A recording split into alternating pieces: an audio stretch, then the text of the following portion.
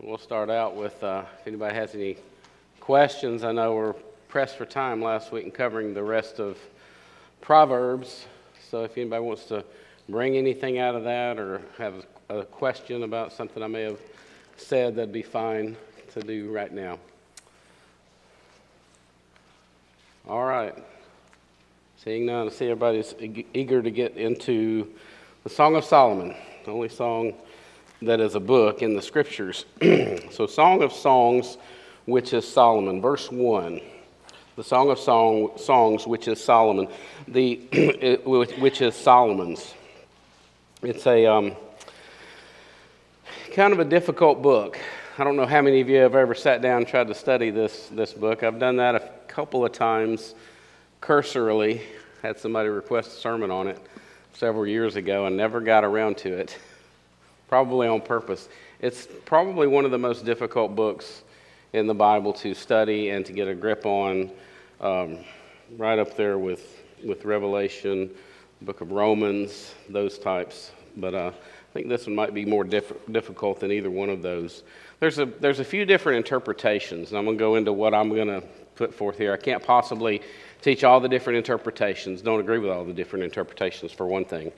The interpretations historically have been allegorical. Now, we all know what an allegory is. All the characters in an allegory would represent something greater than themselves. So the allegorical view that was pre-Jesus, pre the Christian church, would have been that Solomon in the Song of Solomon represented God, and the bride, the Shulamite, or the Shulamith, represented the Jewish people. We don't really take that viewpoint. The allegorical view after Jesus came was that it was Christ and she represented the church. So there was that allegory, and there's a lot more that goes into that. Don't have a lot of time to break that down, but it can get quite involved with people who take that particular view that it is an allegory where everything and every part of it represents something spiritual in the Christian church or to do with Christ and the church. The other view, the one that I really take, is the historical view, that it's a story about courtship and marriage, which is a very important part of the Christian life. Now, I do take an added view of the whole book, saying that it's a typological view, and we'll look at that at the end. Hopefully we'll have time for all of that. There's a couple of other interpretations of the historical view. So we're narrowed down to that historical view, that it's about marriage, basically, the marriage relationship. There's a couple of different interpretations there. If you've got the workbook that we're kind of going by with this, with Robinson and Waldron, they take the three-person view. So you have to be a little bit familiar with the song as it goes, and we'll get into this tonight. I disagree with the three-person view, so I know that I'm kind of opposing what they say. I've read a lot of different things on that. They're not sold out on it either if you read their workbook. Basically, the three-person view would have in view the Shulamite, the lady in the story, or the bride, and she is in love with a shepherd boy in her hometown of Shunem, and Solomon comes and sees her and decides he really likes her, and he takes her for his own, marries her, and in the end, she just keeps resisting. He gives her back to go back home and be with the shepherd boy, or the shepherd man at this point. So I don't see a good reason to think that that's the correct view. I take the two-person view that the shepherd and Solomon are the same person. And really, any of these viewpoints, there's going to be things that can be picked apart with all of them from what I've been reading. So at any rate, these are the two, I guess you would say, the most popular views, and the three-person view has kind of come on strong in the last, say, 100 years or so. But enough of that. If you want to take the three-person view, I don't really care. It's fine. And I'll keep on taking the two-person view. It really doesn't matter to me. But that's how I'm going to teach tonight, through the two-person view, because I don't know how to teach something I don't really think. So at any rate, let's get into the text. There's three sections in the book, the Song of Solomon. So you have the first part is the courtship part, and it goes from chapter 1 and verse 2, that's after the introduction, to chapter 3 and verse 5. And you can really see these after we get going. Then there's the wedding, where Solomon sends for her, brings her back, they are wed, and then they have the honeymoon, so to speak, there in chapter 4.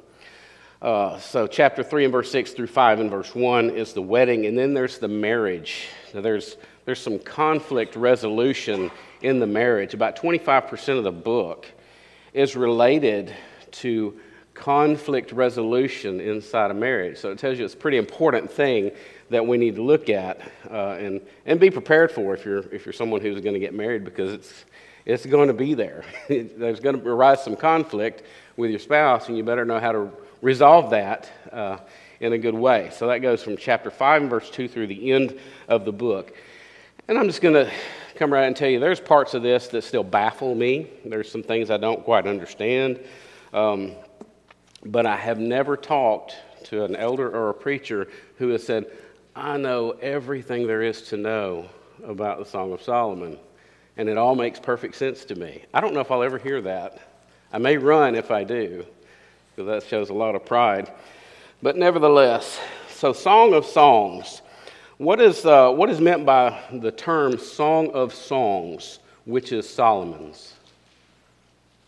Solomon wrote a lot of songs, didn't he? Remember 1 Kings 4 and verse 32? How many songs did Solomon write? 1,005 songs. He was pretty prolific at songwriting. This is the one that has survived. And it's labeled as the Song of Songs. It's a superlative. That's what that means. Or that's what is going on here with this name. It's kind of like saying the King of Kings. Jesus is King of Kings. He's king over every king. Lord of Lords, Lord over every Lord. The Holy of Holies in the temple or the tabernacle. Basically, how do we represent that? We say the most holy place many times. This is saying this is the very best song of all. So there's something wonderful about it. We just got to kind of figure out what it is.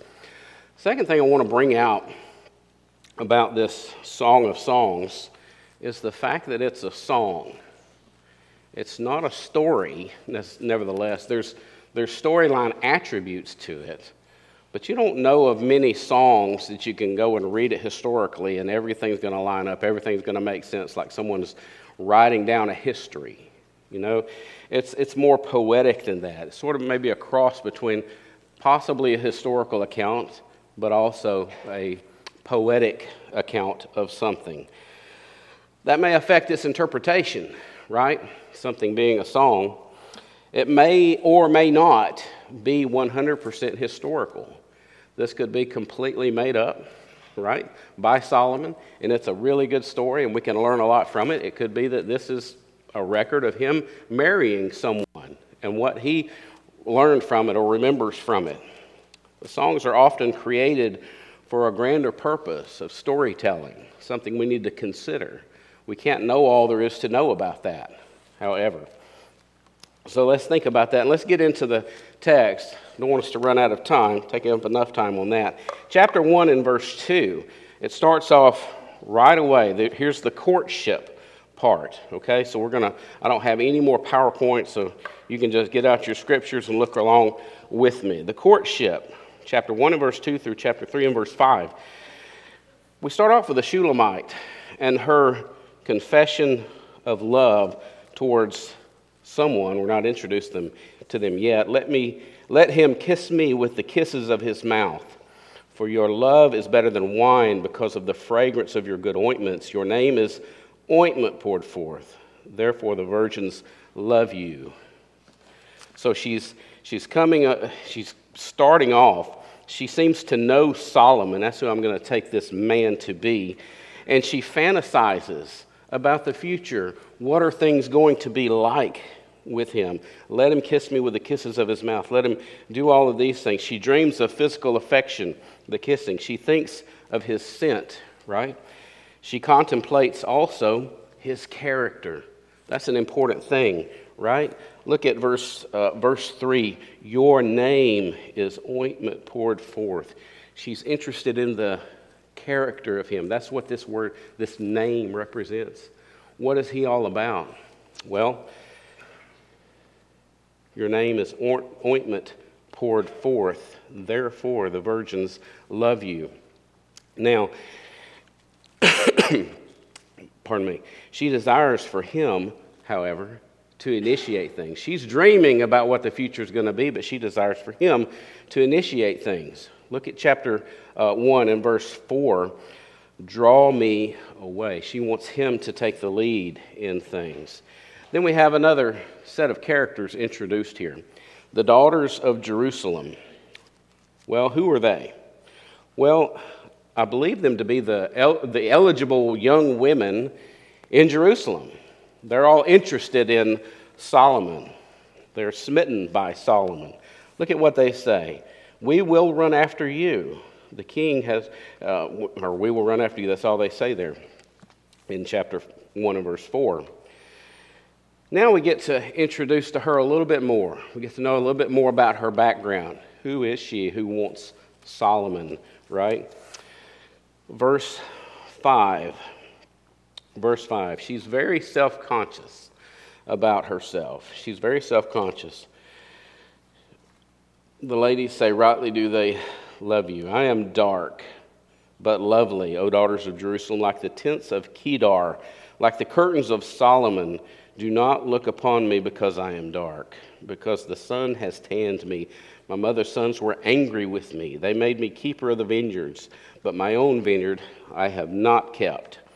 So she's very self-conscious about her looks. She's tan. It says like the tents of Kedar. Kedar is Saudi Arabia. And if you go over there now, you can see the tents that are made by the Bedouins that are there. They make them out of black goat's hair.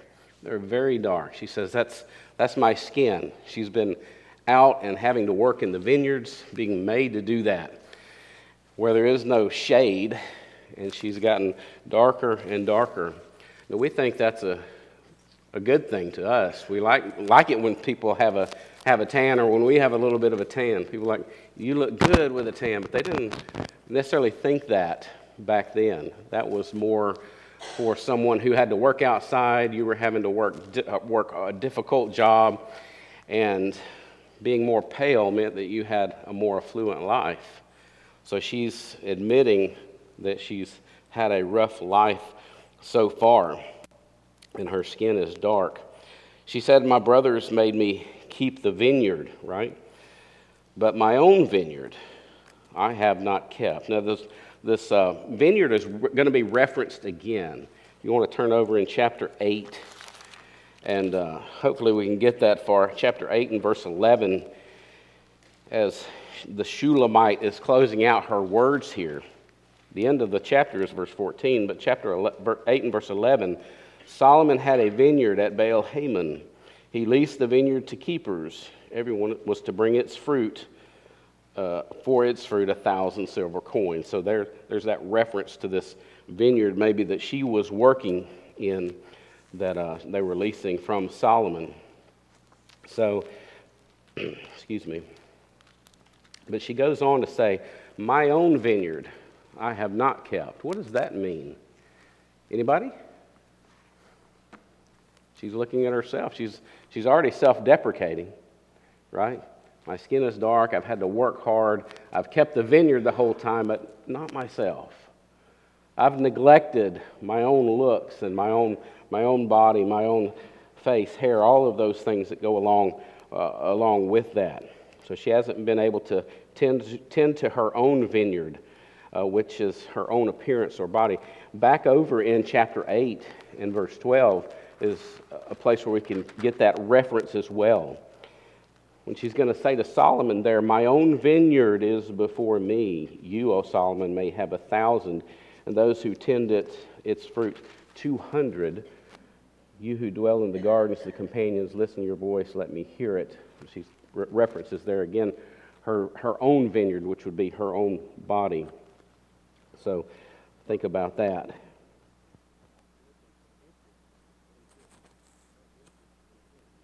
Look at verse 7 as we make our way through. She's talking about her beloved or to him. Tell me, O you whom I love, where you feed your flock, where you make it rest at noon. For why should I be as one who veils herself by the flocks of your companions? Then the beloved, that's going to be the shepherd, which is, I believe, Solomon as well. If you do not know, O fairest among women, follow in the footsteps of the flock and feed your little goats beside the shepherd's tents. I have compared you, my love, to my filly among Pharaoh's chariots. So they plan a meetup there, verse 7 and verse 8. Now we're getting into this language where they delight in one another. Remember, we're in this period of courtship. And he goes through some descriptions of her that maybe we wouldn't use. We would say this guy needs some help in how to woo a woman. He's comparing her first to a horse, right? Isn't that what he says? Verse 7 or verse 9. I have compared you, my love, to my filly among Pharaoh's chariots. Is that a crazy way to describe her? Well, not to Solomon. Solomon was a purveyor of fine horses. You can read that multiple places in Scripture. He was the one that had either 4,000 stalls for horses or 40,000, depending on how many it was, and there may have been a scribal error in that. But he bought horses from Egypt and sold them. He was really appreciative of the beauty and the grandeur of the horse and compares her to that. It's a good thing. He says, your cheeks are lovely with ornaments, verse 10. Your neck with chains of gold. He's just appreciating her beauty. The jewelry enhances her appearance. Then in verse 12 through 14, they talk about the smells that one another has. Verse 12 says, while the king is at his table, my spikenard sends forth its fragrance. A bundle of myrrh is my beloved to me, that lies all night between my breasts. My beloved is to me a cluster of henna blooms in the vineyards of En-gedi. So he appreciates the way she smells, and she's trying to smell good. He's trying to smell good. We have to remember, these smells are important. They are tenders of animals at this particular time. They don't have the facilities like we have to go in and shower and all that at the drop of a hat. So these things would be important to cover up the smell of animals that they would have been around. They're also drawn to one another's appearance. Look at verse 15. Behold, you are fair, my love. Behold, you are fair, the king says. You have dove's eyes. So he's compared her to a horse. Now, doves. I'm not sure exactly what the dove's eyes would be. It's kind of like this, what I understand, this nice shape, this soft look. But also a dove has an intent look towards one thing, is what I've read about that. She says in verse 16, behold, you are handsome, my beloved. Yes, pleasant. Also, our bed is green. The beams of our house is cedar. Our rafters are fir. So they've had their meet up. They're spending some time. It sounds like a picnic. Their bed is green. That's the grass, rafters, and walls, fir trees. They're out in nature and enjoying one another. There's not a hint here of them meeting up for some explicit sexual encounter. It's just them getting to know one another and enjoying what is going on between them, getting to do that. Their relationship in chapter 2 and verse 1, it seems like before this, it's been kind of private. Remember, I don't want to walk around and why should I walk around the tents trying to find out where you are? Tell me where you're going to be. But now it's going to be made more public. Does anybody have any thoughts or points so far? I don't know a better way to go through this than what we're doing at the time. But chapter 2 and verse 1, they go public, so to speak, with the relationship. I am the rose of Sharon and the lily of the valleys. I didn't mention there's a lot of statements in the Song of Solomon that we have in our hymnals. And you'll notice that as we go through there. Now, At first here, in chapter 2 and verse 1, she self-deprecates. I know it may not sound that way to you, but I am a rose of Sharon and the lily of the valleys. She's not putting herself up on a pedestal here by saying that. If you look at where she's from, Rose of Sharon grew with a bunch of other roses of Sharon. It's like a meadow flower. So I'm one flower among many. The lily of the valleys. The lilies just grew in bunches. I'm a lily of the valley, just one. Now, look at the way Solomon describes her after she's what I would call self-deprecated herself. He says in verse 2, like a lily among thorns, so is my love among the daughters. So he's putting her forth as, you're a lily, but everything around you looks like thorns to me. So he's raising her up in her own eyes and in his eyes as well as something that there's not a lot of. Of course, he stands out to her, verse 3, like an apple tree among the trees of the woods, so is my beloved among the sons. I sat down in his shade with great delight, and his fruit was sweet to my taste. Then she goes on, verse 4, one of the more famous statements. We already had a lily of the valleys, rose of Sharon. Now verse 4, he brought me to his banqueting house. We don't know if that's in Jerusalem or if Solomon had another house that's up near the Jezreel Valley where this town of Shunem would have been. But she said, his banner over me was love. That's why I say they're going public now. What is a banner? The banner over me is love. What does that even mean? Well, a banner is a marker. It's a flag. It's some kind of a public declaration. His public declaration over me is love, his love for me. He is saying, this is mine to everyone around. She belongs to me now. And he's declaring his love for her. Chapter 2 and verse 5 and 6 we'll read, sustain me with cakes of raisins, refresh me with apples, for I am lovesick. His left hand is under my head, and his right hand embraces me. I charge you, O daughters of Jerusalem, by the gazelles or by the does of the field, do not stir up nor awaken love until it pleases. That's a kind of a weird statement. Seems out of place, but you'll notice as we read through, it's said 3 times in the book. It's said here, chapter 2 and verse 7. It's also said in chapter 3 and verse 5. Remember, that's right before the marriage takes place. It's also said at the end of the book, in chapter 8 and verse 4. What is meant here? I adjure you, O daughters of Jerusalem, by the gazelles or the does of the field, that you not stir up or awaken love until it pleases. Some questions we could ask here. Till it pleases who? Does it pleases them? It pleases God?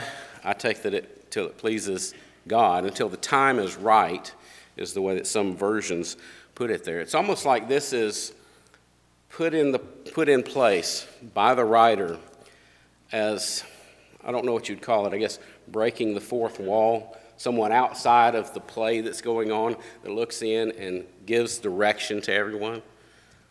Don't awaken love before it's time. We're seeing love here awakened, but it has its proper time. It has its proper place and the proper method and all those things. It's good in the right context, isn't it? Love is. Just like a lot of things. Just like fire. We just went through an ice storm, and a lot of us may have had fireplaces. We keep warm by the fireplace. And that's a great place for it. But it's not a great place to have fire on your kitchen floor or in your bathroom. It's completely out of place. And that's what this warning is kind of telling us. Don't awaken love at the wrong time. Wait until it is pleasing, and I take that to be pleasing to God. Anybody have any thoughts on that? Not a lot of thoughts out there tonight. But if you have one, just interrupt me. I'll be happy to give you the floor for a minute. So now, we get into get up to where I was. Chapter 2 and verse 8. Now, so we're in the midst of the courting. And it seems like what we're about to read, it seems like some time has passed. Maybe a winter season has passed. And the groom, who's going to be the groom, has come back. Let's read a few verses and see if you get that as well. The Shulamite says, "The voice of my beloved, behold, he comes leaping upon the mountains, skipping upon the hills. My beloved is like a gazelle or a young stag. Behold, he stands behind our wall. He is looking through the windows, gazing through the lattice." Seems like she's looking for him everywhere. "My beloved spoke and said to me, Rise up, my love, my fair one, and come away. For lo, the winter is past, the rain is over and gone. The flowers appear on the earth. The time of singing has come, and the voice of the turtle dove is heard in our land. The fig tree puts forth her green figs, and the vines, the tender grapes, give a good smell. Rise up, my love, my fair one, and come away. O my dove, in the clefts of the rock, in the secret place of the cliff, let me see your face. Let me hear your voice. For your voice is sweet, and your face is lovely."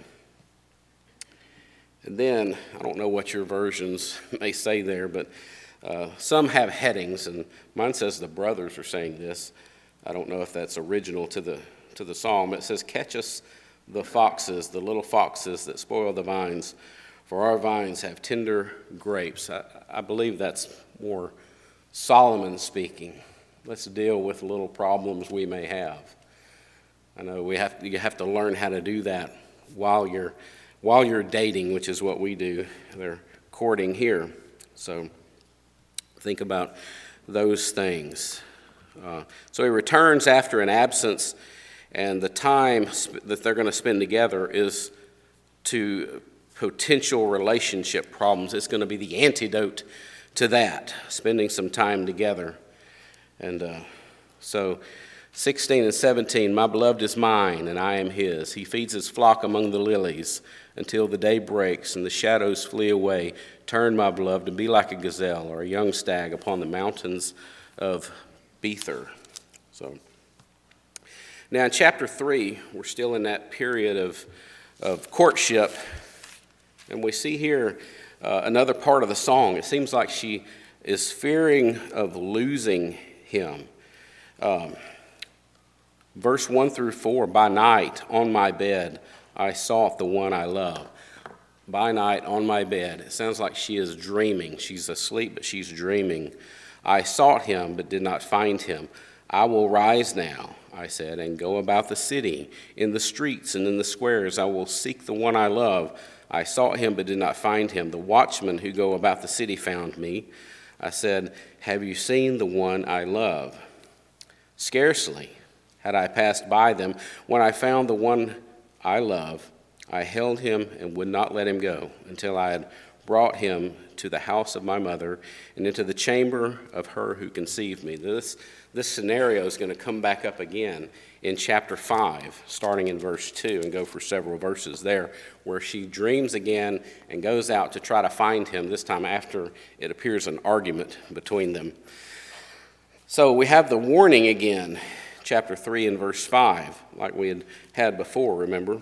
"I adjure you, O daughters of Jerusalem, by the gazelles or does of the field, that you do not stir up or awaken love until it pleases." As I said, there's still some parts that I don't understand. I don't understand adjuring someone by the does and gazelles of the field, what that has to do with a promise not to awaken love before the time. But I'm sure that there's some meaning to it. So that ends the first part, the courtship.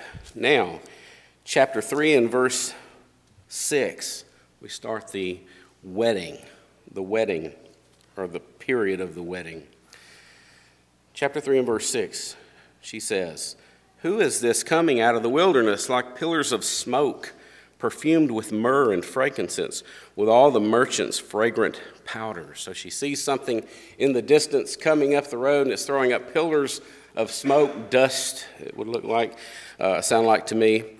And she says, "Behold, it is Solomon's couch, with 60 valiant men around it, of the valiant of Israel." Some of the versions there say it's the litter of Solomon, means his couch throne that's mobile, that he is carried around in. He has bodyguards there, 60 valiant men. Now, why are they with him or coming to pick her up?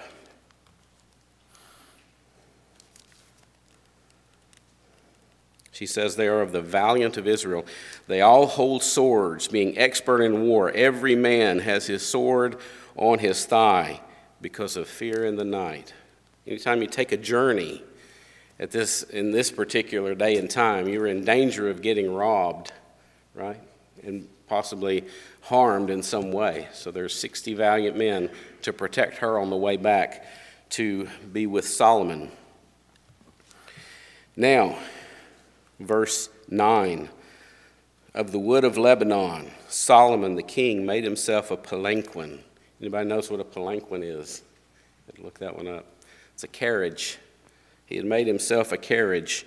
He made its pillars of silver, its support of gold, its seat of purple, its interior paved with love by the daughters of Jerusalem.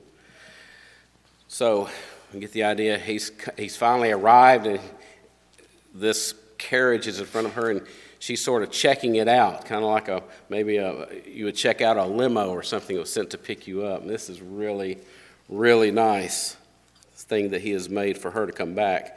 Verse 11 says, "Go forth, O daughters of Zion, and see King Solomon with the crown with which his mother crowned him on the day of his wedding, the day of the gladness of his heart." So that ends that part. So she's checked things out. She's come back to Solomon. It sounds like the marriage or the wedding is taking place or has taken place.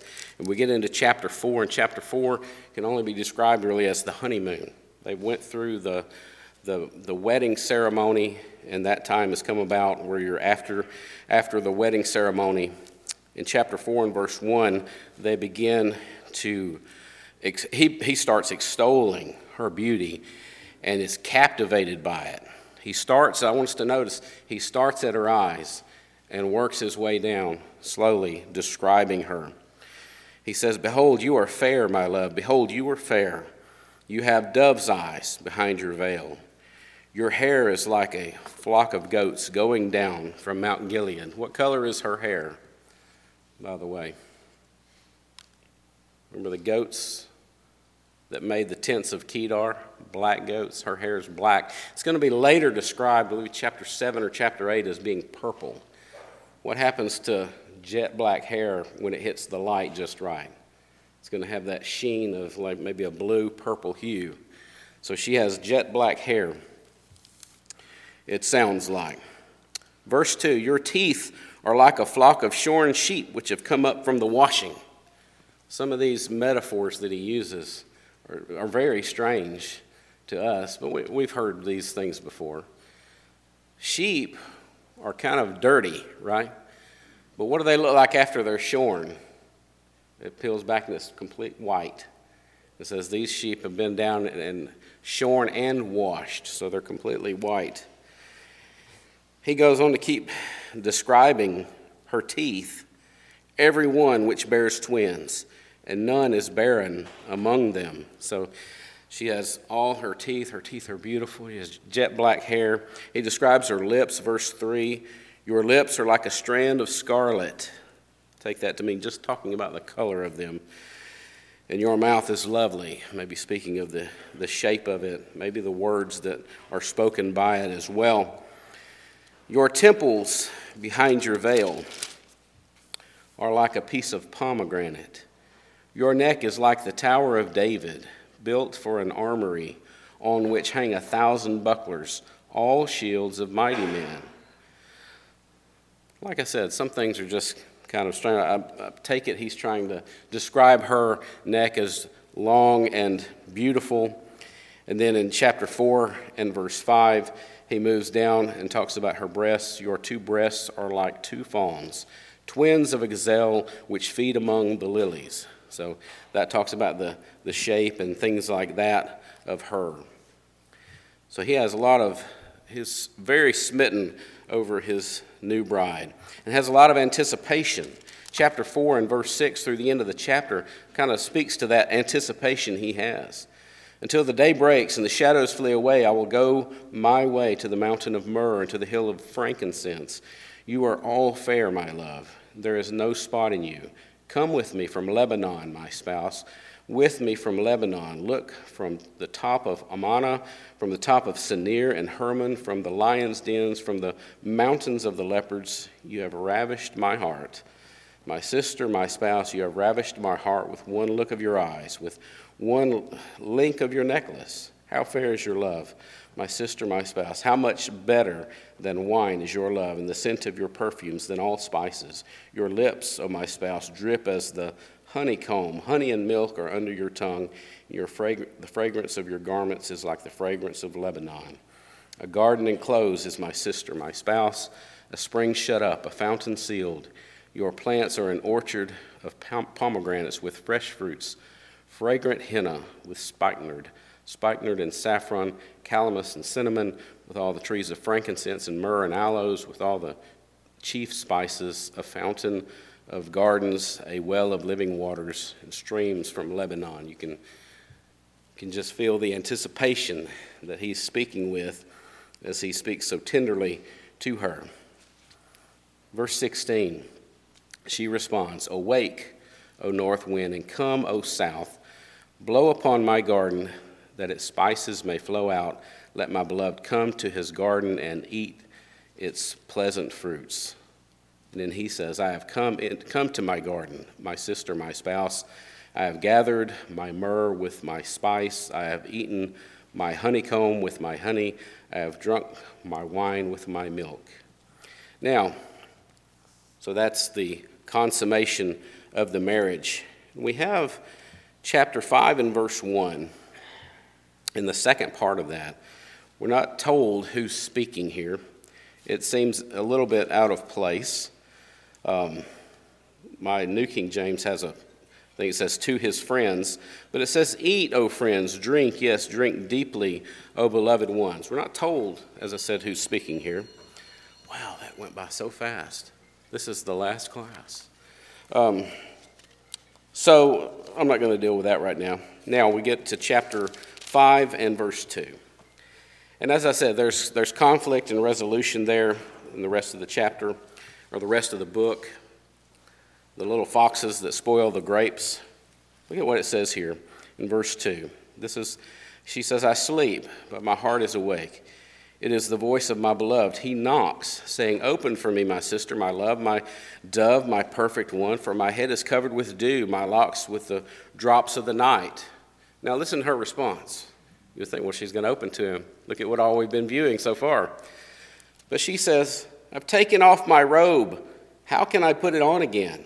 I've washed my feet. How can I defile them?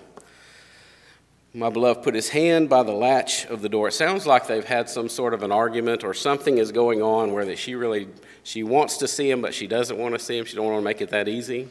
He's ready to come in. Hey, baby, open up the door. She's not having any of it. So she goes to the door, and he's gone already. And she goes and searches for him through the city.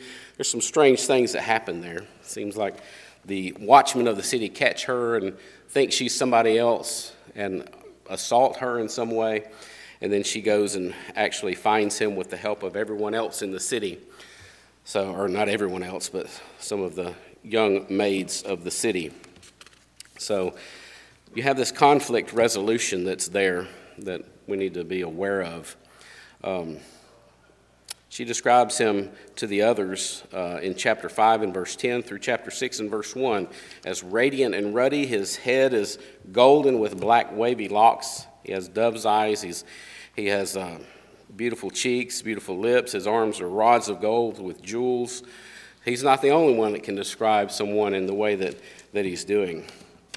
In chapter 6 and verse 2 through 13 is when they come back together, and you have the makeup between them. I invite you to read that.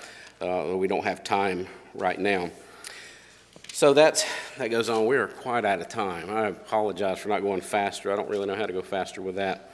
The last verse of the song says, make haste, my beloved, and be like a gazelle or a young stag on the mountains of spices. I said I don't take the view that it's represents Jesus and the church or anything like that. It's not an allegory. But I do think there's a corollary, just because these things are true, that something that we look at it and we get a snapshot of something. I ran across this quote by a man named H.A. Ironside. Many of you may have read his commentaries in the past, but I'll just read it, and he sums up the book very beautifully. He says, King Solomon had a vineyard in the hill country of Ephraim, 50 miles north of Jerusalem. He lent it out to keepers, consisting of a mother, 2 sons, and a daughter, the Shulamite. The daughter was a Cinderella of the family, naturally beautiful but unnoticed. Her brothers were likely half-brothers. They made her work very hard tending the vineyard so that she had little opportunity to care for her personal appearance. She pruned the vines and set traps for the little foxes. She also kept the flocks, being out in the open so much she had a deep tan. One day a handsome stranger came to the vineyard. It was Solomon in disguise. He showed an interest in her, and she became embarrassed concerning her personal appearance. She took him for a shepherd and asked about his flocks. He answered evasively, but also spoke loving words to her and promised rich gifts for the future. He won her heart and left with the promise that one day he would return. She dreamed of him at night and sometimes thought he was near. Finally, he did return in all his kingly splendor to make her his bride. He says, this prefigures Christ, who came first as a shepherd and won his bride, and later he will return as king, and then we will be consummated, the marriage of the Lamb. So maybe there's something there in that makes sense or strikes a chord with us. Thank you for your attention and for being so encouraging to me during this class. I appreciate it very much.